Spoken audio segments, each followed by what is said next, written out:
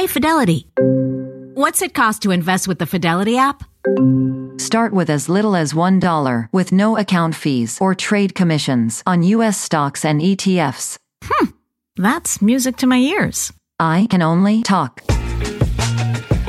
Investing involves risk, including risk of loss. Zero account fees apply to retail brokerage accounts only. $0 commission applies to online U.S. equity trades and ETFs and retail Fidelity accounts. Sell order assessment fee not included. Some account types and securities excluded. Details at fidelity.com/commissions. Fidelity Brokerage Services, LLC, member NYSE, SIPC.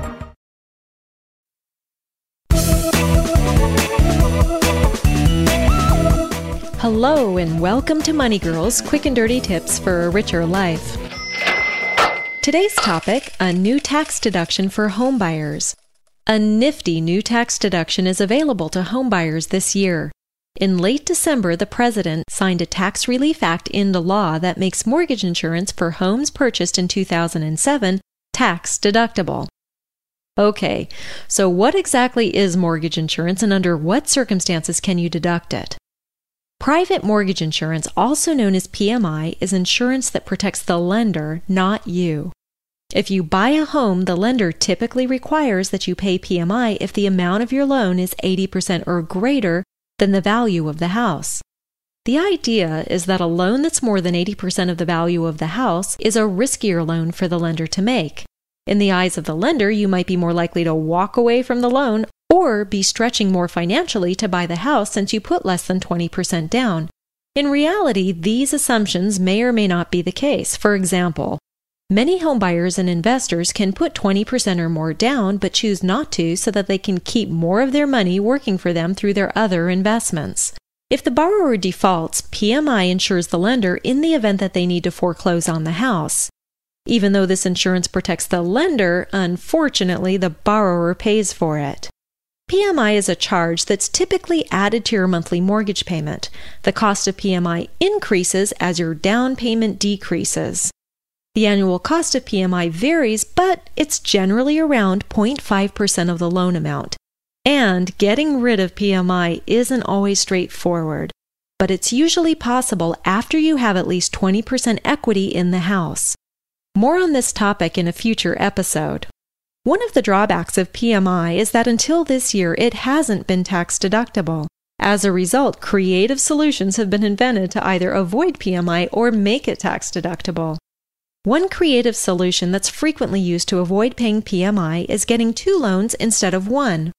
Let's say, for example, that you want to purchase a house and put 5% down. You can avoid PMI by getting a first loan for 80% of the home value and a second loan for the remaining 15%. Using 2 loans together in this way to avoid paying PMI is called a piggyback loan. The second loan piggybacks on the first loan. The second loan can be a home equity line of credit or a fixed-rate second mortgage. Homebuyers putting less than 20% down have typically used a piggyback loan to avoid PMI. Before this year, it was almost always a better deal than paying PMI because the mortgage interest for both the first and second loans is deductible if you itemize deductions.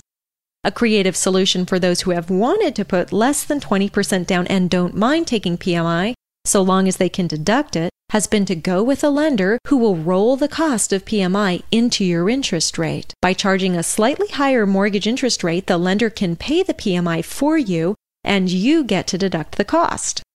Hey there, I want to tell you about one of my favorite podcasts, Freakonomics Radio. Every week, host and best-selling author Stephen Dubner dives into the hidden side of business, economics, and so much more. He interviews CEOs, historians, and Nobel laureates to explore all kinds of topics, like why the best employees can make the worst bosses, and how whales went from being economic engines to environmental icons. If you're a curious person looking to better understand the world around you, you'll find everything you're looking for on Freakonomics Radio. Listen wherever you get your podcasts. One drawback of this strategy, however, is that you can't get rid of the PMI without refinancing the loan. But with the new Tax Relief Act, you can now deduct PMI for a home or a second home that you purchased in 2007 if you're eligible. The new law applies for new purchase loans originated in 2007. It doesn't apply to refinance loans. Okay, so who is eligible to deduct PMI? You can deduct PMI if your adjusted gross income is $100,000 or less, or $50,000 if you're married and filing separately. For adjusted gross incomes between $100,000 and $110,000, the PMI deduction phases out. It's reduced by 10% for each $1,000 that your adjusted gross income exceeds $100,000. If your adjusted gross income is $110,000 or more, the deduction is not available to you. Remember that your adjusted gross income, or AGI, is your income minus most deductions, including mortgage interest. So keep in mind that if you buy a house this year, your AGI may be lower if you itemize deductions and deduct your new mortgage interest. Consult a tax advisor if you need help estimating your AGI and eligibility for deducting PMI. The new law that makes PMI deductible is in effect only for 2007. However, it's likely to be renewed by Congress beyond 2007. The goal of the new tax law change is to bring homeownership within reach of more people and make saving up a big down payment less of a barrier to homeownership. Remember, though, that the new deduction applies to loans on homes purchased in 2007. It doesn't apply to loans taken out before this year. So if you're planning on buying a home or a second home this year and are eligible to deduct PMI, ask your mortgage broker or lender to show you the cost of paying PMI versus the cost of having a second loan. Compare the two costs and go with the deal that's better for you. For a link to a calculator that compares the cost of a second loan versus PMI, see the end of the transcript for this episode at qdnow.com. Today, I'm giving away 2 copies of Ric Edelman's Ordinary People, Extraordinary Wealth. This book tells the secrets of how 5,000 ordinary Americans became extraordinary investors. This week's winners are Richard B. and Jody in Manchester, Michigan. Congratulations, Richard and Jody. Check your email for instructions. Cha-ching! That's all for now, courtesy of Money Girl, your guide to a richer life.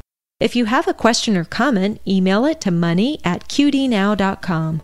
Or if you have a microphone on your computer, call it in using the free MyChingo tool in the sidebar of the Money Girl section of qdnow.com. And while you're at qdnow.com, please take a moment to take the Money Girl audience survey. I'd really appreciate it.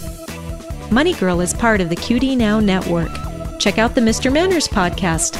This week, he's talking about how to politely tell someone they smell. Thanks for listening.